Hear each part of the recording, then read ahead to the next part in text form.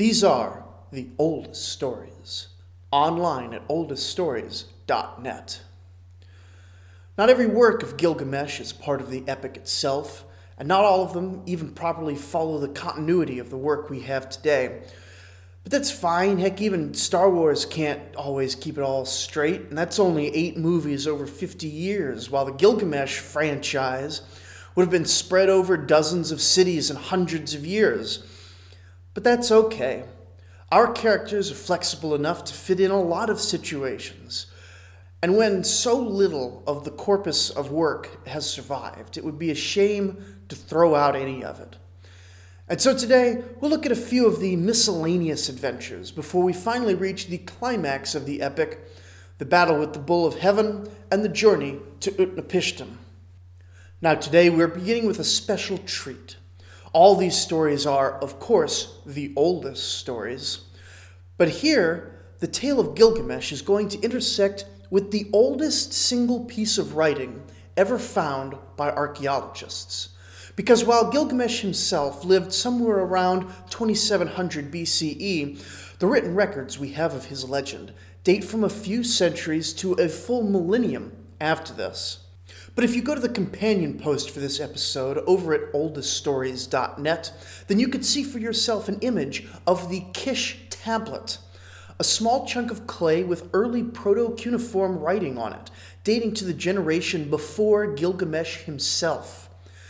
And through the linkage of this physical evidence and the interconnected narratives of Kish and Uruk, we will prove to any lingering doubters that Gilgamesh was a historical person with at least as much contemporaneous historical evidence as we have for, say, Jesus or Alexander the Great. Which is to say, of course, basically none. The ravages of history are pretty brutal. But that won't stop us. Onward to the tale of Gilgamesh and Aga. Bronze Age Mesopotamia was made up of dozens of city-states, each springing up from the population surplus made possible by the agriculture of the Tigris and Euphrates River Valley. But though we call them cities and reference the Mesopotamian civilization, in reality, these mostly had the population of modern small towns, and it was fairly difficult for most people to travel what we would think of even as short distances. Trade occurred, but the majority of everything made in a city would be used in that same city.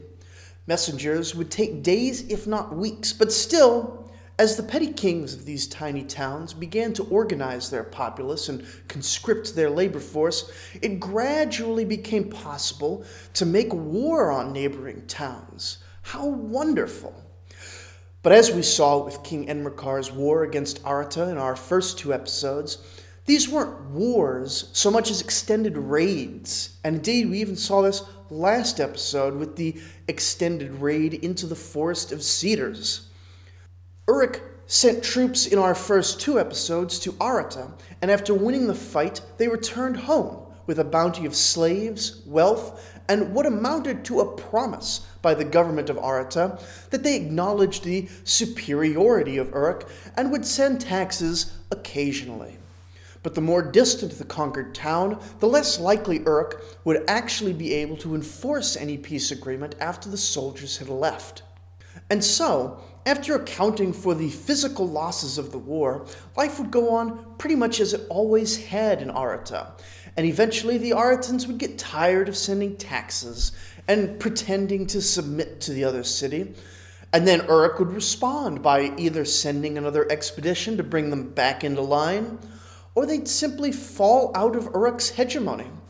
And so it was that in any given generation, a particularly vigorous city would establish a small empire, and it would gradually fall apart, while some other city in the next generation would take its place. And so around 3000 BCE, it was the city of Kish, about 50 miles south of modern Baghdad, under the leadership of King Enmebargese, who had established dominance over what we would consider the middle of modern Iraq. He is the king who commissioned the Kish tablet, the oldest known writing tablet. He would clash with the mostly forgotten king Dumazid, who reigned between Lugalbanda and Gilgamesh. but be unable to assert his control so far south, and even suffered a humiliating defeat in battle, or at least according to our Urukian records. Well, after 900 years as king, Enmebar-Geisi would die and pass the throne on to his son, the much more simply named King Aga of Kish. And so, in the time of Aga and Gilgamesh, the major power in the north was Kish, while the rising power in the south was Uruk. In fact, last episode we ended with Gilgamesh sending the prime cedar from his attack on Humbaba to the Temple of Enlil in Nippur, a city about halfway between Kish and Uruk. But we also have records from the temple complex Tumal, dedicated to the god Enlil and his wife goddess Ninlil in Nippur, stating that it enjoyed the patronage of Enmebar-Geisi, and later of his son Aga, before experiencing a bit of neglect, after which point it records receiving patronage from King Gilgamesh, and then of later kings of Uruk. And so we are at an inflection point in regional power in Mesopotamia when our story opens. Gilgamesh was in the middle of overseeing a major public works project. He had conscripted a huge number of men and devoted a large amount of tax revenue to the project of digging wells for drinking and agriculture. Many would have been repair jobs on old wells whose beams had begun to decay and that had started to collapse on themselves, while some would be deepenings of existing wells, and still others would be wholly new to accommodate the rising population of the land of Kulaba, where Uruk stood as capital. And he was not afraid to get his hands dirty. We have accounts of him taking part in the digging and construction work personally. But on this day, he was taken from that work to meet a foreign envoy who had come from the northern city of Kish, with a missive fairly similar to the one we saw in the tale of Enmerkar and Arata, demanding in essence that Uruk submit and give tribute to Kish or face annihilation. But interestingly, Gilgamesh did not answer the envoys right away. Instead, he convened his council of elders from last episode, showing again that he feels obligated to receive some sort of popular assent for his policies. He carefully chooses his words, saying, "We cannot afford to submit to Kish. We are in the middle of a massive well-digging project, and giving over the tribute they are demanding will slow the development of our land unacceptably. Instead of submitting, we should attack." The city elders replied in kind, saying, "We cannot afford to not submit to Kish. We are in the middle of a massive public infrastructure project, and not only would it be too expensive to defend ourselves, but a war would expose all these new wells to destruction. Pay their taxes, give them their pretty words, and Uruk can develop in peace." Gilgamesh discarded this advice as soon as it reached his ears. He had the blessings of Ishtar, goddess of love, goddess of war, and so he called another town meeting, this time assembling from the young men conscripted for his work levies, meeting out in the fields of Kulaba. He told them about the envoy from Kish and told them what the elders had said, but the young men were having none of that. "Those old folks, they're just too tired from living too long," they said. "We have total faith in our king to beat back any army, and we are brave enough to stand at your side." And so, having acquired a popular mandate, Gilgamesh returned to the palace and informed the Kishite envoy that Uruk would not be submitting to King Aga today, or in fact, ever. The envoy bowed politely and left. Gilgamesh turned to his friend Enkidu and instructed him to make preparations for the coming battle, and let me know when the army is on the horizon. But these preparations apparently did not include scouting, because not even 5 days later, the army of Kish, with King Aga at the head, had arrived and surrounded the walls of Uruk. The besieging army was expected, but not this quickly. They must have been just outside Kulaba when they sent the messenger, and the city was thrown into confusion. The Kishites signaled for a parley.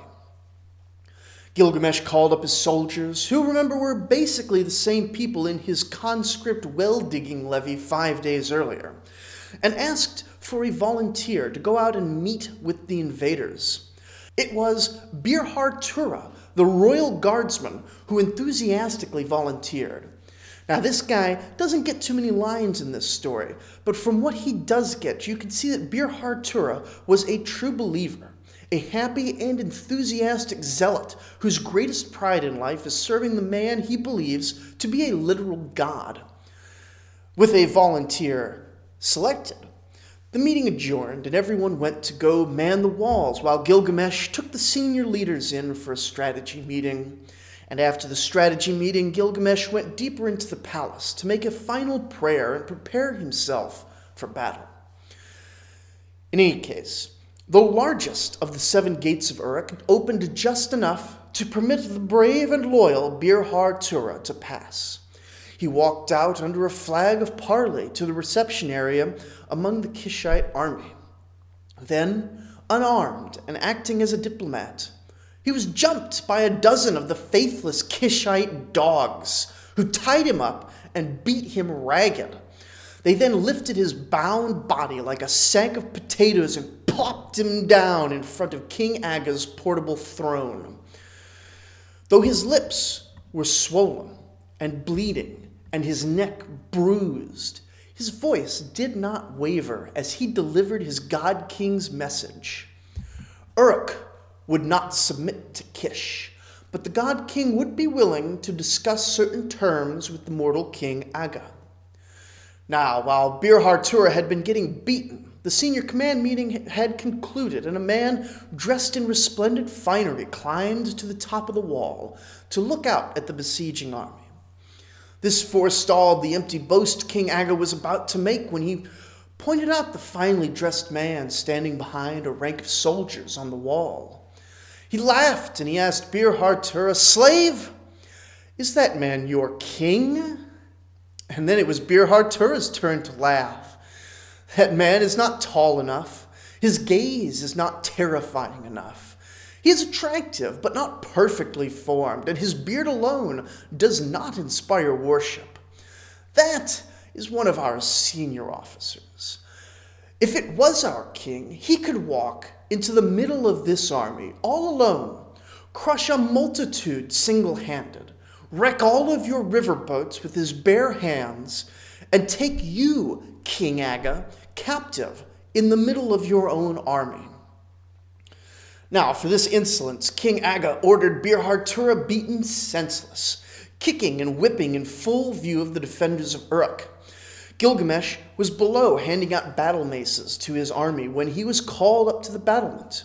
And when he ascended the city wall, his radiance drew the attention of everyone in the Kishite army, who dropped what they were doing to stare at this perfectly formed golden giant. And Aga of Kish, unable to take his eyes from the God King, asked Bir-Har-Tura, "Slave, is that man your king?" And as the blood flowed freely from Bir-Har-Tura's body, he opened his eyes and looked one last time at the city of Uruk and the golden splendor of Gilgamesh. And the last words that passed his lips were, "That man is indeed my king." And out from the gate of Uruk came 2 men, Gilgamesh and Enkidu.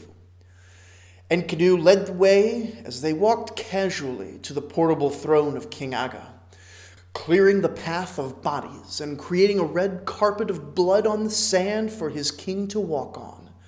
And there, in the middle of the Kishite army, surrounded by bodies broken like cheap dolls, Gilgamesh stood before the frozen Kishite king and, like livestock, put a guiding rope around his neck. "Aga," he spoke as if to an old friend. "In my youth we met in Kish, and we had such a nice time together. I owe you much from those days, but I'm grown now, and I no longer depend on you, kind Aga. Now, in memory of the kindness you did for me in those older days, I will send you back to be my governor of the conquered land of Kish, and I will make you my general of the north. Gilgamesh removed the rope leash, saying, "In the sight of Shamash the sun, I hereby repay you for your former kindness. In the future, send gifts, not soldiers." And the vassal King Aga took his surviving soldiers and fled north. Uruk's hegemony over the region grew with this victory, and neither king spared much thought for the loyal men who died in the fighting. Because that's the way of it. A good man lays his life down and devotes himself completely to his gods and his god-king, even though the concerns of those gods are on a much higher level. That was the tale of Gilgamesh and Aga, but I promised multiple stories today, so we're going to transition pretty hard from a tale that was straightforward and almost certainly historical to one that is more poetic, almost dreamlike in feel. Though much of Sumerian poetry consists of endless repetition that surely loses quite a lot in translation. Still, the tale of Gilgamesh, Enkidu, and the underworld is a curious piece, even if the narrative is a bit weak and it doesn't really fit anywhere in the continuity of the general epic. It begins long before the age of civilization on the banks of the Euphrates River. There on the river, a single halub tree had been placed along the banks by the gods themselves. Ishtar, goddess of love and war, had been respectful to the senior gods, An and Enlil, and so as a reward they promised to create for her the finest of furniture, a nice chair and a fancy bed frame. But doing things directly is simply not how the gods, especially the senior gods of the heavens, operate. And so, instead of just giving her a chair or even an IKEA gift card, they placed this halub tree along the banks of the Euphrates River. And it was growing well, and when the time came, the gods sent a powerful wind to uproot it and drop it into the river, whereupon it floated for a time until a divine priestess of Ishtar was walking just outside of town and spotted it. She knew immediately that this piece of driftwood was a divine gift for her goddess Ishtar, and so, being very careful to not touch it directly with her hands, she took it to the inner garden at the temple of Ishtar in Uruk, being so careful not to defile it with her hands that she planted and watered it only with her feet, which is apparently exactly right and proper and not more disrespectful, as would seem to me. But in any case, the goddess Ishtar every day would come out of her palace and go into her garden and look at the tree. And every day she wondered when it would turn into a fine chair and a fine bed frame for her comfort. 5 years passed, then 10, and the tree grew absolutely massive, but the bark never split, indicating maturity for this tree species. And in the lush gardens of Ishtar, a snake, somehow immune to the magical protections of the garden, began to make its nest in the roots. And a young Anzu bird flew in from the mountains and made its nest in these luxurious branches. And even a young maid of the temple carved out a hollow into the trunk and took up residence. So much for respecting the sanctity of the tree. And Ishtar went into the garden one day and saw this and threw an absolute fit. This was her tree that was going to be her bed and her chair, and somehow everyone else got to enjoy it except for her. It just wasn't fair. And so Ishtar went to her brother, the god Shamash, who was the sun itself and also the god of justice, and laid out her case. "Look," she said, "this tree was promised to me ages ago, and I've always done the right thing and been respectful to the senior gods, and then my priestess took super good care of the tree, even watering it with her feet so as not to defile it with her hands. But now look at it. People and animals get to enjoy the tree, but somehow I, goddess Ishtar, am still being made to wait for my chair and my bed frame. This is all so upsetting, and I can't even." And Shamash barely even looked over at his sister and said, "Stop talking so much. No one cares about your stupid tree." Well, Ishtar was so upset that she ran out of her temple and ran over to the royal palace just down the street and cried to Gilgamesh. But after hearing her story, Gilgamesh was willing to take time from the duties of being king, like instituting public works projects and sleeping with newly wedded brides, and went over to Ishtar's temple garden to examine the situation. Well, it was just as she had said, so Gilgamesh took out his 180-pound bronze and gold great axe that he just casually kept on his belt as he went around all day, and in a flash chopped the snake at the roots. He took a swipe at the young Anzu bird, pulling the nest from the tree, and the bird flew off into the mountains. And there in the hollow in the trunk, the young maid stood paralyzed before the axe-wielding god-king as he glared at that woman. Gilgamesh grunted aggressively, and the young woman fled the city, never to return. Gilgamesh then grabbed the tree, which despite its bulk was uprooted with one mighty pull, and used the battle axe to clean off the branches. Now, this part of the tale is particularly garbled, with the clay tablets having suffered heavily at this specific paragraph. What is clear is that Gilgamesh went to the carpenter's shop and hand-carved the tree into a fine bed and chair for Ishtar, which presumably pleased the goddess greatly. But then he had wood left over for himself. Now, there seems to have been a game that was growing fashionable in the city at that point, which involved swinging a mallet at a ball, vaguely like a Mesopotamian form of golf, as far as I can tell. And it had taken the city by such a storm that all the young men in the city played constantly, and the women of the city would bring bread and water to their men only to be neglected.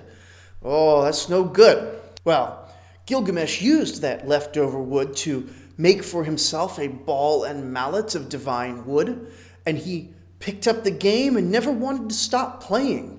He never wanted to stop praising himself either in the public square. And finally, the women of the city were sick of it. And so at sunset one day, Gilgamesh was in front of the carpenter's house and was finishing up his game for the day. And so he marked the spot where his ball lay so that he could pick the game back up again tomorrow.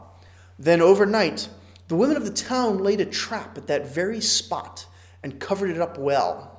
When Gilgamesh went out to finish the game the next morning, he put his ball and mallet on the ground at the marked spot, except that the floor there was just an illusion. It was a pitfall trap, and both ball and mallet fell through the ground all the way to the netherworld. And Gilgamesh ran over to the temple of Ganzer, which was the temple that held the gate to the netherworld, and sat in front of the gate of Ganzer, highly agitated. It's a bit like tossing a frisbee into the neighbor's yard, but in this case, the neighbor was actually hell, the literal afterlife. And Gilgamesh was more than a bit worried about simply knocking on the door and asking for it back. Fortunately, loyal Enkidu was there and said, "Don't worry, Gilgamesh, I will go into the afterlife and get your ball and mallet for you." Gilgamesh was hesitant, but he said, "If you're going to go in there, you need to follow my instructions to the letter. Don't deviate on any point, or you will be trapped forever in the afterlife." Well, we can already see where this is going, but the instructions are: wear dirty clothes and no fine oils or perfumes. Don't bring a fine cornel wood stick in your hand. Don't wear sandals either.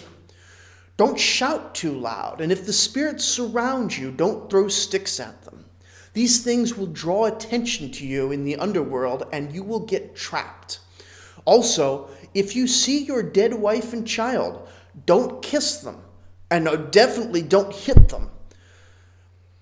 Enkidu nodded absently at this list of instructions, and then passed through the gate of Ganzer into the afterlife and proceeded to violate every single one of them. He wore fancy clothes that were so unfamiliar in the netherworld and drew a lot of attention to himself. When the ghost of his wife and child floated by, he kissed them affectionately. But then they started to talk and get irritating, and he beat them both in annoyance. Enkidu was a man of his times for sure, but goodness, what a jerk. And in drawing attention to himself, he gets trapped, just like Gilgamesh said he would. Now Gilgamesh has lost his ball, his mallet, and his best friend. And so he goes to the temple of his great-grandfather Enki and pleads to have Enkidu return to him. He says, "Grandfather, please. Enkidu has fallen into the underworld, but he isn't really dead. He wasn't beaten by the god of death, Namtar. He wasn't slain by the demon Azag. He wasn't killed by Nergal, god of pestilence and plague. He did not fall in battle." And so Enki took pity on the god king and ordered Shamash the sun to go fetch Enkidu from the underworld. No mention is made of the ball and mallet at this point, but Enkidu, or possibly Enkidu's ghost, is able to return. The two men hug and kiss, but quickly Gilgamesh is overcome by curiosity and has Enkidu sit down. "Tell me what you saw in the netherworld," Gilgamesh asks. Now here the narrative portion ends. And we have multiple fragments of what might be theological and what might be, some sort of formulaic call and response about the afterlife. It might even be comic at times, because while it seems like many of the entries are written seriously, some seem to have almost taken the format and slipped in a few possibly comic ones, though maybe I'm just trivializing it from my modern point of view, and they should all be taken as literal religious gospel. In any case, Gilgamesh and Enkidu sit down to discuss what he saw in the underworld. Gilgamesh asks, "Did you see the man who has only one son?" "I saw him," Enkidu replies. "How does he fare?" Gilgamesh asks. And Enkidu answers, "He weeps bitterly, having been driven into the wall by a wooden spike." And the rest of this section all follows in the same pattern. "Did you see the man with 2 sons?" "I saw him." "How does he fare?" "He sits on a few bricks eating bread." "And the man with 3 sons?" "He drinks water from a saddle water skin." "And with 4 sons?" "His heart rejoices like a man rich enough to own 4 donkeys." "And with 5 sons?" "He is allowed in and out of the heavenly palace." "And with 6 sons?" "He's cheerful as a plowman." "And with 7 sons?" "He is a companion to the gods on the throne." The reproductive commentary continues. "Did you see the palace eunuch?" "Oh, he's propped in a corner like a useless stick." "And did you see the woman who never gave birth?" Like a broken chamber pot. She is thrown away violently and gives no man joy." Bronze Age this may be, but seriously? In any case, there are fates not directly tied to sex in the underworld. "Did you see the spirit of him who has given no funerary offerings? He eats the scraps and the crumbs tossed in the street." "Did you see the leper? He's given food and water, but he's kept apart from the city of the dead." "Did you see him who lied to the gods? He drinks nothing but urine, living at the toilet of the netherworld." "Did you see him who is eaten by a lion? He has no hands or legs." "Did you see him who fell off a roof? They can never put his bones straight again." "Did you see him who has no respect for his mother and father? His body and limbs are in constant agony." "Did you see my stillborn children who never got a chance to live? They play happily at a table of gold and silver and snack on honeyed and buttered treats." And finally, "Did you see him who was set on fire?" "No, I did not see him. His spirit is not around. His smoke went up to the sky." There are more such, though many are fragmentary. We could see, however, that there is a broad mix of both situations and of divine punishments. Many of these are obviously moral injunctions, most particularly toward a moral duty towards reproduction. But also, just as in real life, mere circumstances, like falling off a roof, can lead to a lifetime of suffering. It seems like a grim place, the land of the Sumerian dead, where both the unfortunate and the immoral get to suffer. But at least if you live ethically, which includes having many children, and manage to avoid any accidents, then you can have a pleasant afterlife. And it is nice to see a divine, happy daycare for the children who are lost to us. In any case, last time I did promise to tell of the spurning of Ishtar and the bull of heaven as well, but this episode is already running a bit long, and so as a liar, I will drink urine from the toilets of hell. We will get to them next episode, which will bring us back on track with the main plot of the Epic of Gilgamesh. And so join me next time as we see Gilgamesh, who can defeat any foe and overcome any obstacle, come to learn that no one ever wins when you scorn a woman. Thank you for listening.